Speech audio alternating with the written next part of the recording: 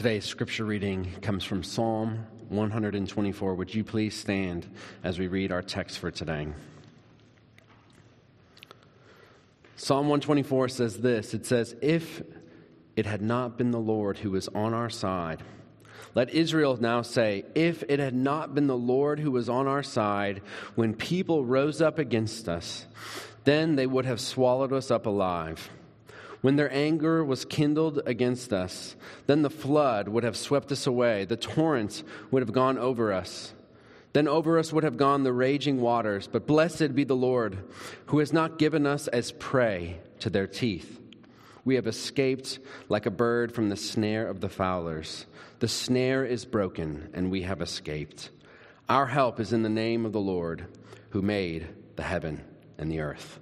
This is the reading of the word of the Lord. Thanks be to God. Let's pray. Father, we thank you for your word.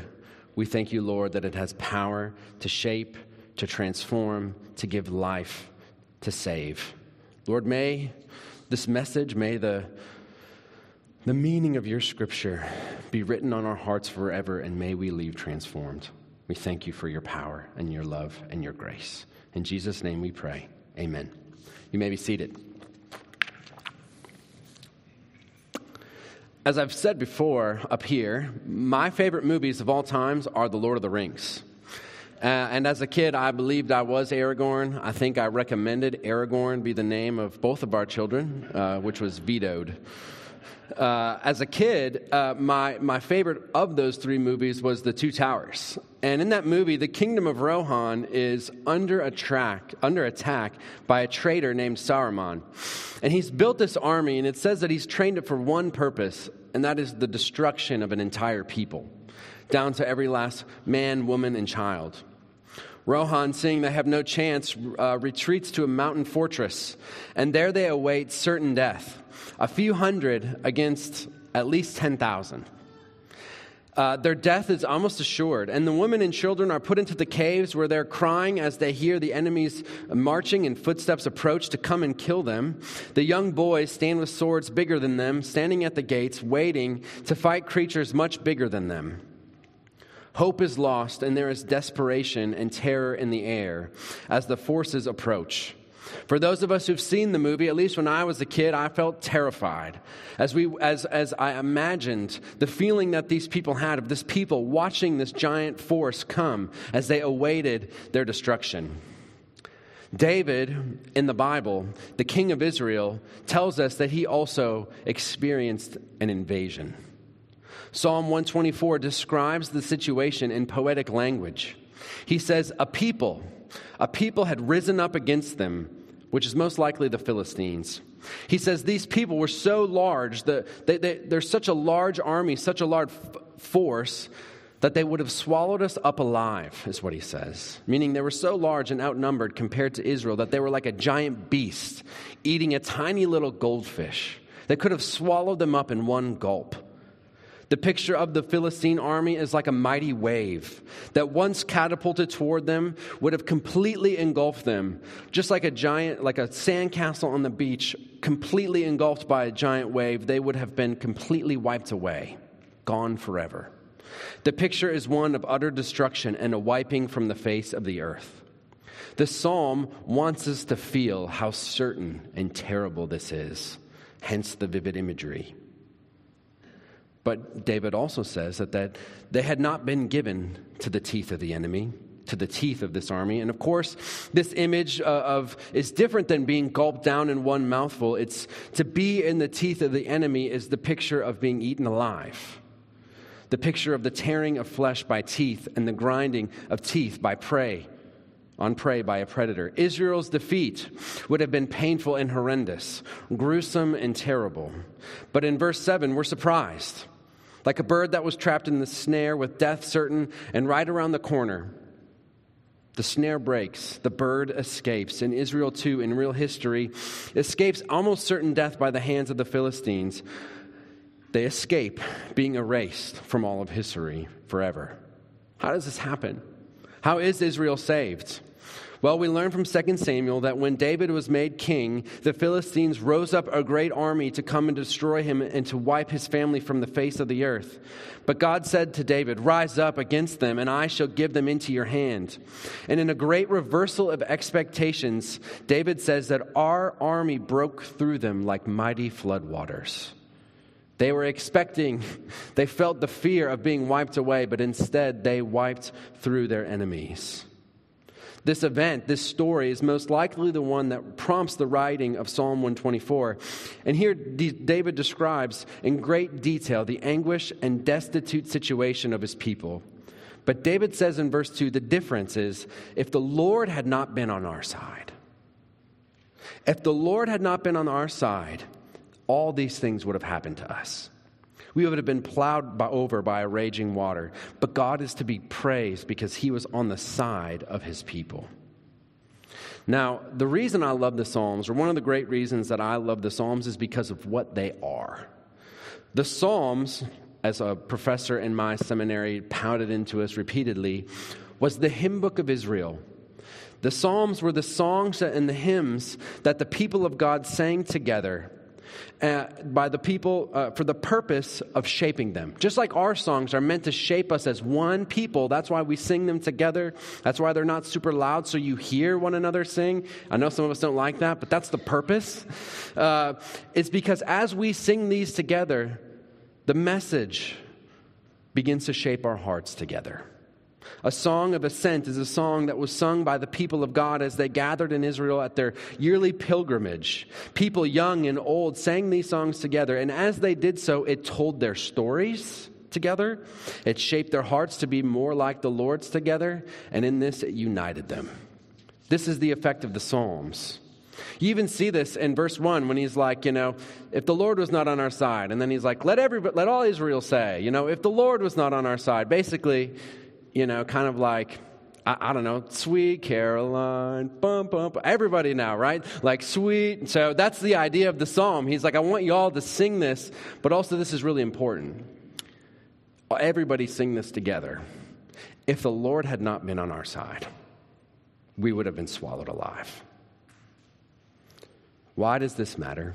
Why do I point out that this is how the Psalms function? Because by singing this together, or in our case, by studying this together, we are being shaped by this message together.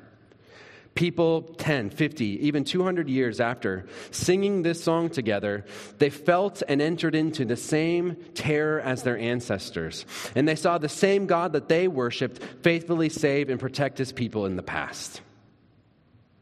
And now, thousands of years later, we get to sing this song together, to be shaped with our ancestors of old and the people of God throughout all time. Thousands of years later, we get to learn and trust and be shaped by the same God, and hopefully turn to the same God in our help and in our times of need. In other words, all who sing this psalm together, all who study this psalm together, all these future generations of people become beneficiaries of this story, of what God has done.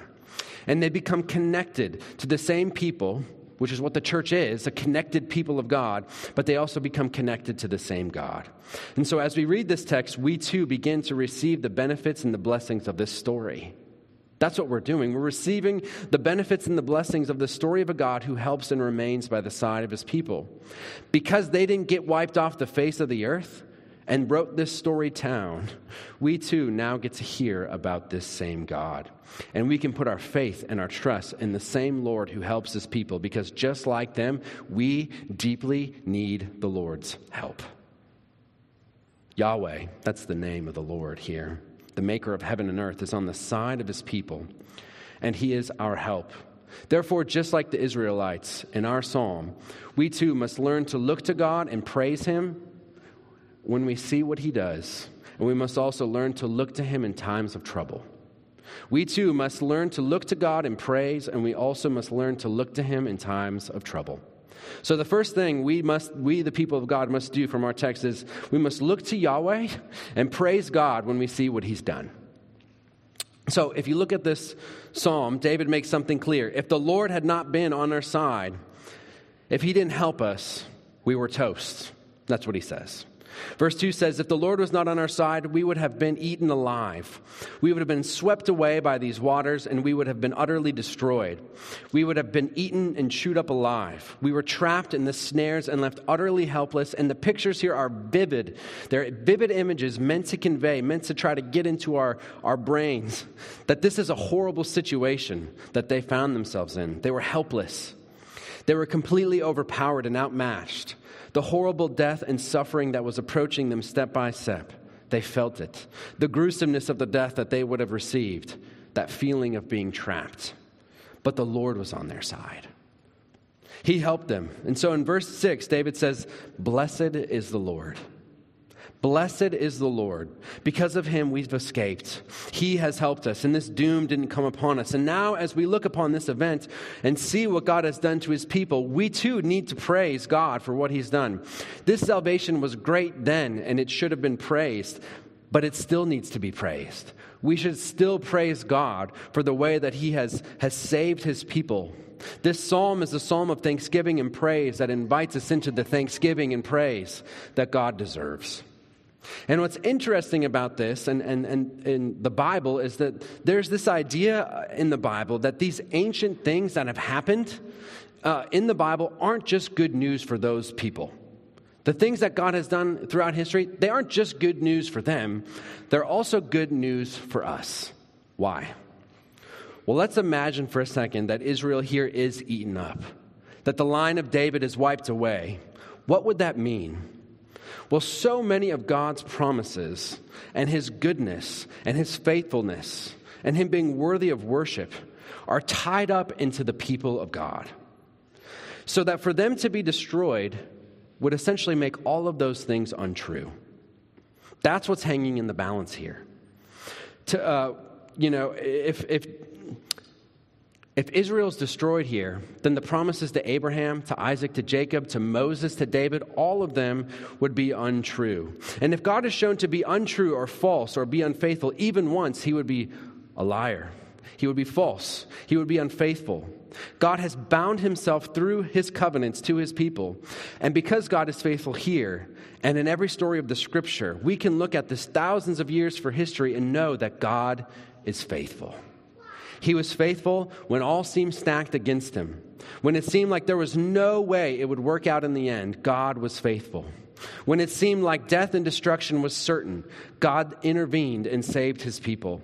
And now the people of God, for centuries after, just like us, we look at this event and we read this psalm and we know that we exist and our faith exists and our way of life and all the blessings of God, we have them and they're secure because God has always been faithful.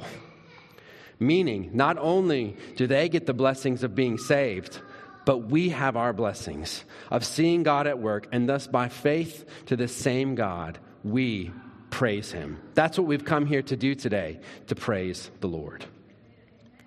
When I was in high school, I was in the car with one of my friends, and he decided to race his buddy. I wasn't really that great of friends with him, which is all the more reason why this is terrifying. But he decided to race his friend, and so all of a sudden, we're going over 100 miles an hour, right? And as we get to this corner, my friend jerks the wheel a little bit as he goes around the corner. And so he overcorrects by jerking a little bit the other way. We're going over 100. Suddenly, we're on two wheels. And I grab the handle, and I'm just like, all right, I guess we're dead. And so we go around this corner, and as I think we're about to flip, we hit this ditch. And the ditch is kind of U-shaped. And so suddenly, as we hit this ditch at this angle, we're suddenly on four wheels again, which is great news for us. But our car starts to veer, and we hit this barbed wire fence, because that's what's lining the ditch, because we're kind of out in the middle of nowhere. And suddenly the fence posts, they're in the ground quite a bit, but these fence posts, as we hit the barbed wire, bends towards us, and they start puncturing through the car, kind of like toothpicks into a sandwich. Like one, just like a few inches away, just right through the bottom of the car, through the roof as well. And we end up hitting a tree with, I think it was 4 posts puncturing our car. And we come to a complete stop, and I turned to my friend, and I was like, that was awesome. and my friend's like, oh my gosh, my parents are going to kill me. And I was like, oh yeah, I suppose that's probably bad for you. And, we walked away, and it wasn't until I got home that night that I was thinking about it, I was like, man, we almost died. Honestly, we probably should have. And I became very sad because I remembered two of my good friends died in car accidents in high school. And I thought I was very, very lucky to not be. And a few years, I think about 3 years after this, I had become a Christian. I wasn't at this point, but I had become a Christian, and I was driving down that road, and I just stopped, and I walked, and I saw, all these posts had been put up a long time ago. So when they replaced the fence, they were a completely different color. So I saw each and every one we knocked over. And I went there, and I stood there on the corner of the road, and I just started to praise the Lord that He had saved me. Because now I had thought of all the things that I had got to enjoy in life. All the things I would have lost if had the Lord not helped and saved me. And my gut reaction was to praise the Lord. When I told my wife this story, she's like, wow, praise God you are still alive. And I was like, I know, because if I would have died, you wouldn't have got to marry me. And that would have stunk for you, But the thing is, right, she became a beneficiary of the story. The thing is, when we see what God has done, it is instinct for the people of God to begin to praise Him. That is our instinct, and that should be our instinct. And what this psalm is inviting us to do is to look and see God's intervention in history, to look into the story and see God's power, His care, His commitment to His people, His sovereignty, His goodness, His love. They are all on display in the story. And as we look through the poetry and the images, we should praise God. Blessed be the Lord who has not given us over to destruction and carnage. But blessed be the Lord also for our existence. We exist because of the Lord. Blessed be the Lord. Our children, the bounty of heaven, our children, the things we love most. Blessed be the Lord who has given us this blessing. Blessed be God for our faith, for our community, for His care for us, for His delight in us. This psalm shapes us to be the type of people who always look at life and see God and burst into praise for His mighty deeds, which is what we come here and do week in and week out. We praise the Lord. I wonder what parts of our lives and our stories we have yet to praise the Lord for. I wonder what things the Lord has done throughout the last few weeks for us that we have not given Him praise that we should. Because we are to be the people of God who praise Him on earth. So the first thing we see is we're to look to God and praise Him for the things He has done. But we're also to look to God in our times of trouble as the one who helps. Verse 8 says, David, he ends the psalm saying, our help is in the name of the Lord who made heaven and earth. The message of the psalm, the thing David wants to teach his people, and the thing he wants them to pray, and the thing he wants them to know, that our help ultimately comes from Yahweh. Yahweh gives help that is more potent and more real than any other help in life. Yahweh gives help that is more potent and more real than any other help in life, and it's His help that ultimately we need. For David to say that our help is in the name of the Lord is for David to be saying that God's personal presence and His active care in the life of His people is the help that they need the most. It's His help that we need, and it's to Him that we must turn to ultimately from the heart in our times of trouble. In another psalm, David says, some people or some nations, he says, some people put their trust for help in horses and chariots. In other words, he says, some people put their help, right, their ultimate help, their hope for security, for well-being. Some people, some nations put that in the apex military technology of the day. The chariot was the tank. The chariot was the ancient nuclear bomb. And he's like, some nations put their ultimate hope and trust for help in those things. But not us. That is not what marks the people of God. They do not put their trust in those things. Our trust is in the name of the Lord. In the true reality that believes from the heart that God is personally present and actively working for His people's good. Why? Because He made the heaven and the earth. What's he mean by that? He's saying that God's power is first universal, that there is no single space in all of creation, in all of the cosmos, in all of the universe that God's power does not ultimately touch. He made it all. He's president of all. His power touches everything. But also His power is infinite. It has no end. He makes, upholds, and governs all things. He speaks and universes come into existence. Why would we trust in anything else? Why would we trust in anything else? It's the Lord who made the heavens and the earth. And he says it's because this God was on our side. It's because this God was on our side that we weren't swallowed up, that we weren't rolled over, that we weren't chewed up alive and seized from the snare. Instead, God rolled over his enemies like a wave, and he saved his people. What they needed was the help that only God could give. And it's this name, this presence, this act of help that from this God who was their help in all times of trouble. And it's this God who David wants his people to sing and say together, our help is in the name of the Lord, and he stands by our side. I think I've told this story before, but when I moved to China, I was 21 years old, and I went there to be a missionary, and I had this sense of God's calling on my life, and I wanted to do his ministry. I wanted to proclaim his word, and I believed his promises, and I tried as best as I could to live by them, and sometimes I felt like very secure, like God wants me to be here, everything's going to go okay. But I remember 2 years into it, it was February, I was 23 years old, and rent came due, and in China, you pay rent once a year. And it's in cash. So you kind of feel like a gangster walking around with like giant stack of hundreds to pay your rent. It was $3,200 US, and that's what I needed to pay. That's how much my rent was for the whole year. I had $800. And it was becoming the end of the time of the month when my missions company sent me my money, and I did not have anywhere close enough. And I needed that money to come in 3 days. And I was terrified. When I went to bed that night, I didn't sleep, I prayed, and I cried, mostly the whole night. I was so angry with God. And then I would be hopeful, and then I would say, why would you allow this? Had I been unfaithful?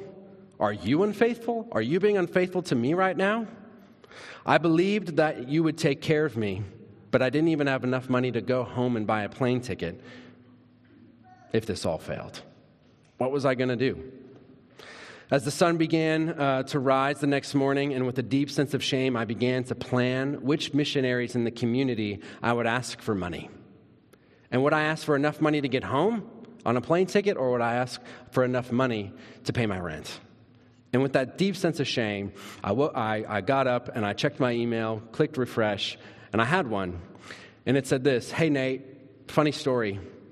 A man walked in about 2 months ago with a cowboy hat on, and he asked what this place was. And I told him we are a place that cares and supports missionaries while they're out in the field. And he said, well, how about that? Who would have said that who would have thought that a place like this existed in Kerrville, Texas? And then he left. He said, well, 2 days ago he came back, and he said he wanted to support a missionary. They asked who. He said, well, I heard there's missionaries in China, so how about one of them? He grabbed the book of our profiles of our missionaries in China, and he was flipping through them, and he got to your page, and he said, that guy's too young to be a missionary, so I'm going to give him some money. So just to let you know, tomorrow you should have $5,000 show up in your account. He wants to remain anonymous, but I just thought you should know. And so suddenly I woke up having enough money to both pay my rent and to go home for the first time in 3 years. And I can tell you, as I think about this story and reflect upon this story, that I'm not the hero. I'm not a great man. I oftentimes feel like I'm not even a good man. And in fact, in this story, I was ready to quit, both on God and ministry. But God helped me. God helped me. The hero of my story is the Lord. The hero of David's story here is the Lord. The hero of who helped Israel in this story is the Lord. The help of the church and the hope of the church is God.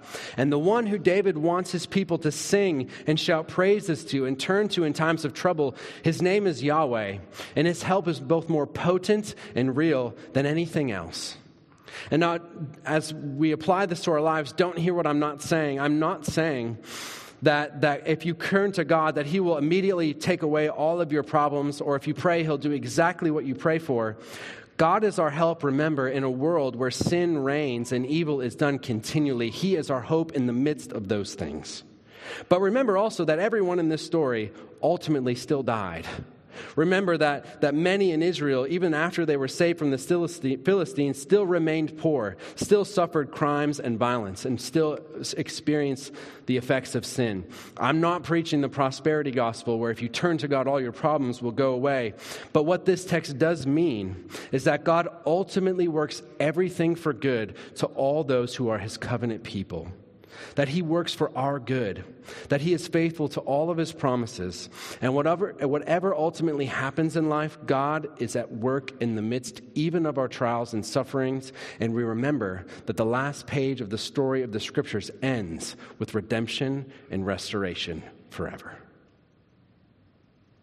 But also notice this psalm is a hope for people, for a connected and whole people. This psalm is all in the plurals, and it teaches us that God cares not just about me, but us. He is for the people of God. His promises are for the church, that God helps us. He is our help. He's on our side. He cares about us.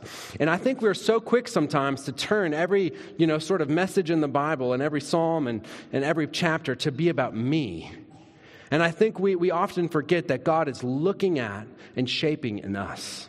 That we are a deeply connected people who are responsible for one another. And some of the ways that God helps me is through the us and by getting us connected to an us. That we are deeply connected and responsible for one another. If God is ultimately our help and he is the help in our deepest needs, then that should ultimately humble us, shouldn't it? And Tim Keller says, humility is not thinking less of yourself. Oftentimes that's what we think, right? I got to be humble. It means I'm worthless, I'm worth nothing, I have no dignity and value. That's not humility. That's equally being self-obsessed. Humility, Tim Keller says, is not thinking less of yourself. It's thinking about ourselves less.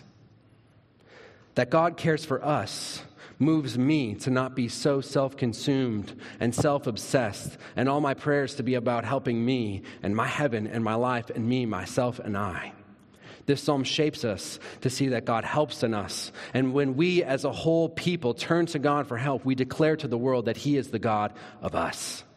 And as we hear our neighbor singing this, or as we study this together, this psalm begins to affect and shape us together to be the people of God who collectively turns to God and declares to the world, this is where our true help and security is. Not money, not weapons, not fame, but the Lord. This is who we are called to be. Now, all of you know, I think you know, that I am a PCA pastor, that I am Reformed, and that I love being Reformed. And one thing I love about being Reformed and a pastor is the teaching that I got in seminary about Christ-centered preaching. I ate that stuff up in seminary. I love Christ-centered preaching, but I also went to seminary feeling frustrated about it at times. Because sometimes I think we are so quick to preach Christ in every single sermon and to try to find Christ in every single Bible study that we miss, especially in the Old Testament, that this text actually helped them. Right? And I want you to see today that this text was helpful to these Israelites. That in a world where enemies and nations rose up to kill, steal, and destroy, where suffering is rampant and people use their power almost all the time to do great evil, God had acted in history to help and defend his people. A country nearly the size of New Jersey. We are remembering the stories, and they existed and were utterly vanquished, though they were surrounded by the world's superpowers who ate countries up all the time. And yet God preserved them. And the fact that we're even sitting here is a fact that God has preserved. And this was such good news to these people. And anybody who is surrounded by a nation who is severely outmatched and outnumbered, who thinks that their country is going to get rolled over in a matter of minutes, which kind of sounds like something that's going on in our world, which I remember they saying Kiev was going to be overtaken in a week? This is good news to people, that God acts on behalf of his people in history, defends the weak and the broken. This is good news to them. But it's also impossible for me, at least, to look at this text and to see a God who comes and stands at the side of his people, saves them from a mighty enemy that they could not defeat themselves, who comes and helps them in their deepest needs and not see Jesus Christ.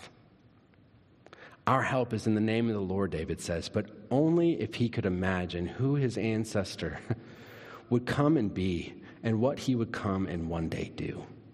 For Jesus came and showed us and told us that our true enemies were not men who could merely kill the body, but sin and judgment, death and the devil, which no man could resist. It didn't matter how powerful, how much money, how many chariots you had.